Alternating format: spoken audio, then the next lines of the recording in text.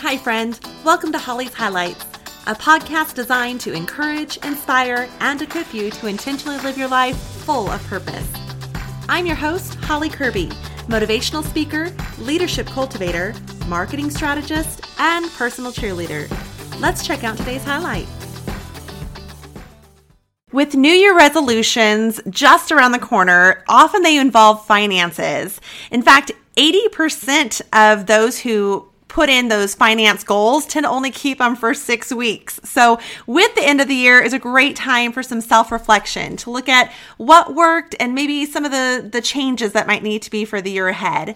When it comes to our finances, there are so many tools we can use, from annual bank statements to credit card statements, and even meeting with a tax professional. That is where our guest today comes in, Tony Wolf. Tony has over 25 years of experience in public accounting, working closely with businesses and high net worth individuals. Business sectors he's worked with include real estate and investors, nonprofit organizations, from trusts and retail and services, technology, manufacturers, restaurants, professional corporations, and venture capitals. You name it, this guy is your pro.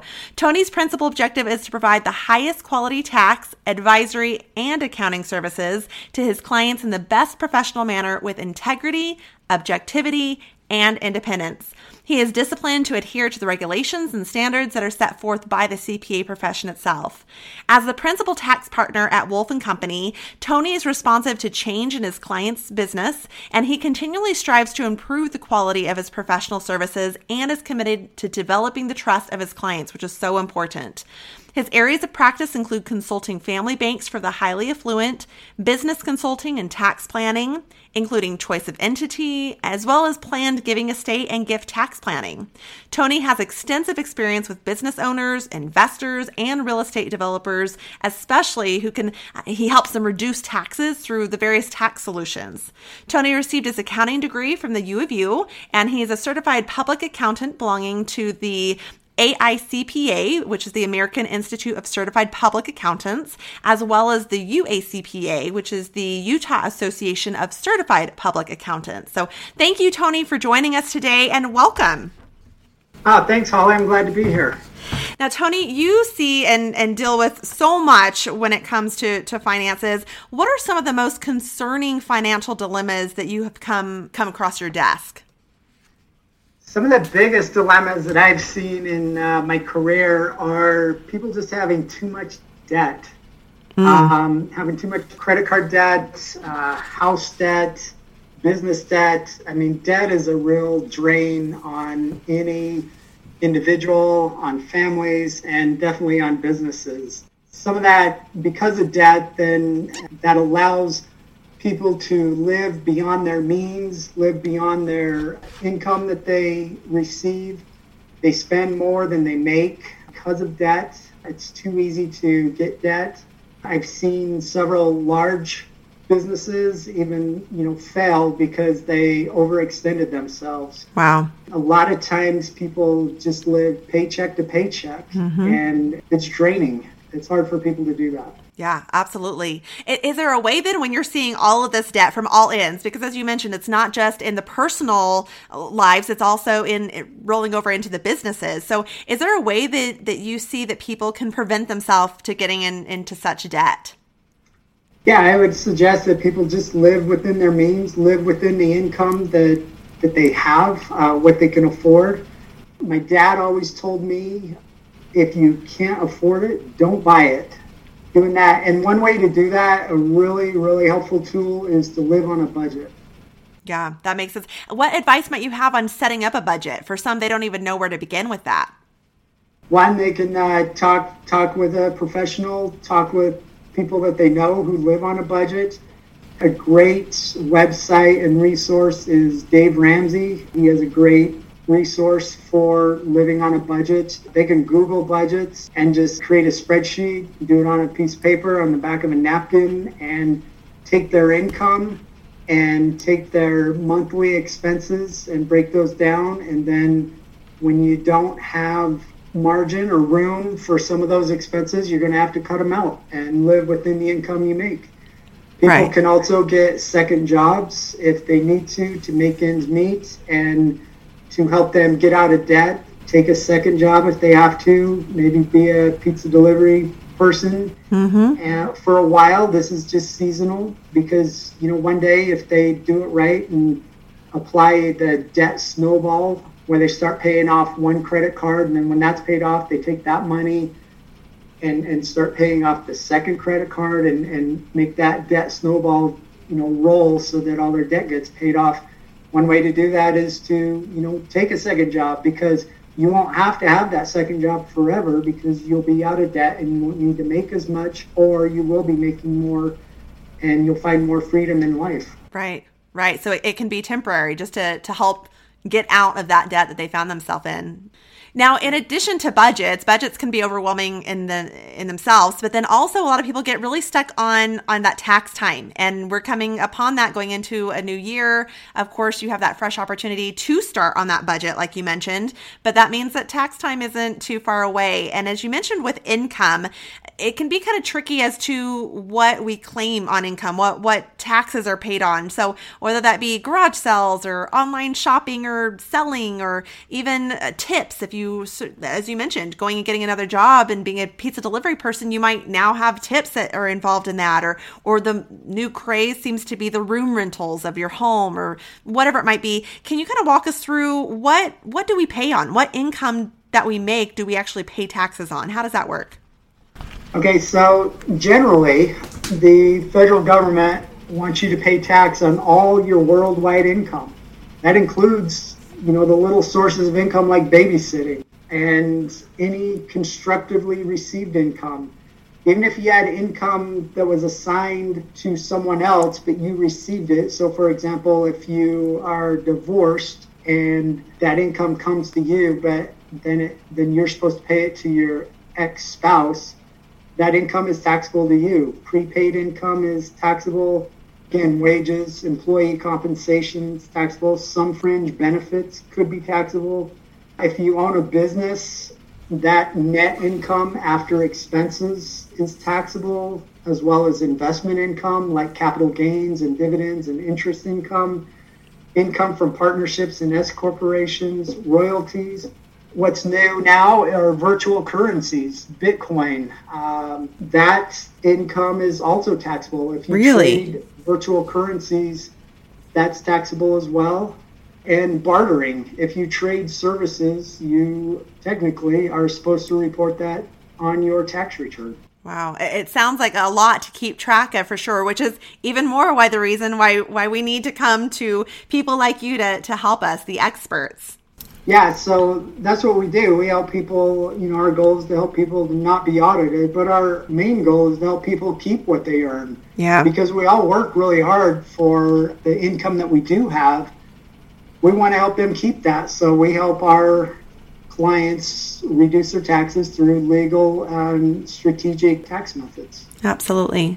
Now, a lot of people, as they are going to get those first job, second job, whatever it might be, they get a little stuck on what that filing status looks like. And they're not sure exactly what number to file or what is even considered a dependent. Can you walk us through what that looks like and how we know what we're supposed to claim? Sure. There are 5 types of filing statuses. Those are head of household. And that would be somebody who's single and has a dependent. Qualified widower, that might be somebody who is married and lost their spouse but had a child still living with them. Married filing jointly, or married filing separately. That's where 2 married couples end up filing their returns separate from each other. And there are ways to use that as a tax strategy to avoid the marriage penalty. That's something that happens in taxes with high income earners. Okay. And the last filing status is single.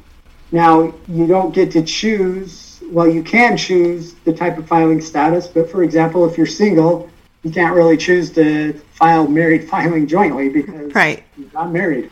And then as a dependent, there's 2 types of dependents. You can have a qualifying child or a qualifying relative. Both types of dependents need to be citizens of the United States or residents of Canada or Mexico. They can't claim themselves as a dependent. And if your dependent that you want to claim files a married filing jointly return, you can't claim that individual because they're going to be claimed on their own return. Okay. There's various rules as to who is a qualifying child and a qualifying relative. When people are filling out their W-4s and trying to, put down their number of dependents or what their filing status is, it's good to seek, the advice of a professional, or to maybe even just do a Google search to see what that is. Or better yet, they may even have an HR manager that can help walk them through that. Okay. So if you are filing having a dependent, then can that dependent also file for taxes, or how does that work?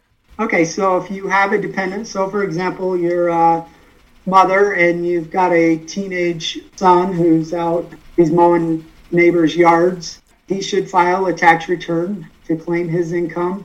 But if he's not making more than whatever the current standard deduction is the standard deduction changes each year. But if he's making less than that standard deduction, he may not have to file a tax return. Okay. But if he's making more than the standard deduction, or if he's working at a barista at a Starbucks, then he'll get a W-2. And if he has state income tax or federal income tax withheld, and he's under the standard deduction, he'll still want to file to get those taxes back. That was withheld from his wages, right? And that's his money. He should get that back, even if he doesn't have a filing requirement. You're so great about making sure that we're looking into how we get to still keep our money. And I love that. So when it comes to the standard deduction, or when should we itemize, those type of questions, what would your advice be on how to save that money? What does that itemization look like? And how do we know if we are able to take part in that? What should we be itemizing? Okay, so under the Tax Cuts and Jobs Act of 2017, they changed the standard deduction and they basically doubled it, and it made it pretty high. So for example, in 2020, if you're married filing jointly, the standard deduction is $24,800. Wow. That's pretty high if you're under age 65. So if your itemized deductions are more than that, well, that's when you want to itemize. And so the question is, well, what can we itemize? And some of those are, you can deduct or itemize your deductions, such as your medical expenses if they exceed 7.5% of your adjusted gross income. Your property taxes and state and local income taxes are deductible, but they're limited to $10,000. And your mortgage interest on your main home and mortgage interest on a second home, like a vacation home, is also deductible. And charitable contribution deductions to a qualified 501c3 organization are deductible, or to a donor-advised fund. If you add up all those itemized deductions and they're more than the standard deduction, then you'll want to itemize. Now, you just hit on one that often causes confusion of the contributions, the donations, whether it be to a nonprofit or whatever that might look like. But can you still deduct that if you're receiving a good? Let's say they're having a bake sale. Are you able to still write off that deduction even though you receive something, or is it only when you give without anything in return? Typically, it's only when you receive, when you don't get anything in return. However, if you're at a bake sale and you give $100 and you receive a $25 cake, you can still write off $75. You can deduct the amount above the fair market value of what you received in goods or services. Okay, that makes sense. Now, when it comes to like some of your small-based business owners, writing off space in their home or something like that, or even employees, can they write off their uniform purchases, or does that still all go back to that overall amount? Okay, so for example, if you're going to itemize your deductions as an individual, you can no longer write off your uniforms if you're an employee. Unreimbursed employee expenses are no longer deductible unless you have certain qualified educator expenses, you're an armed forces reservist, qualified performing artist, so some fee-based state or government officials, or employees with impairment-related work expenses. Those are still deductible. However, for most everybody else, unreimbursed employee expenses are no longer deductible, such as uniforms, supplies that you're not reimbursed for, and also a home office for employees is not deductible. And in this age of COVID, several people are working from home. Yeah. So what we recommend our clients is to get reimbursed for that by the employer. A reimbursement is not taxable, and it's better than a tax deduction because you're getting 100% back rather than getting, let's just say, a 30% tax deduction for that amount. That's what we would recommend. However, if you are a business owner or you're self-employed and you have a home office and it is your principal place of business and it's used exclusively for business, then you can write off a home office deduction. Okay. That's a lot of very good information, especially for this day and age. Now, when we look at tax credits, we hear a lot about tax credits, whether it be childcare or retirement account contributions. How does that all play into this? Yeah, so tax credits typically offset the tax liability dollar for dollar. So they're a great way to reduce your taxes. In contrast, a tax deduction just offsets a portion of the tax liability based on whatever tax rates or whatever tax bracket the individual is in. So a tax credit is actually better than a tax deduction. Okay. Now, with the stimulus that came out this year, how will that play into those tax credits or deductions, or how is that categorized? With the $1,200 COVID stimulus, those are not taxable. Okay. Wow, a lot of information. So, of course, one thing that everyone seems to fear is the risk of being audited. What can people do to prevent or try to reduce that risk of being audited, whether they be a business or an individual? Right. So one thing you want to do is report all of your taxable income. The IRS has sophisticated computers and match up the income that's reported to them with what is on your tax return. If they don't match up, you could get a letter from the IRS. Several of the audits that the IRS performs are just paper audits, meaning, hey, you didn't report some interest income or some capital gain income because they received it from your brokerage or from your bank, but you forgot to put it on your tax return. That is actually considered an audit, but it's not as scary as going down to the IRS office, right? Yeah, from an IRS agent. But you also want to have documentation to back up any of your deductions, just in case you do get audited, and only deduct what is ordinary and necessary if you are a business owner.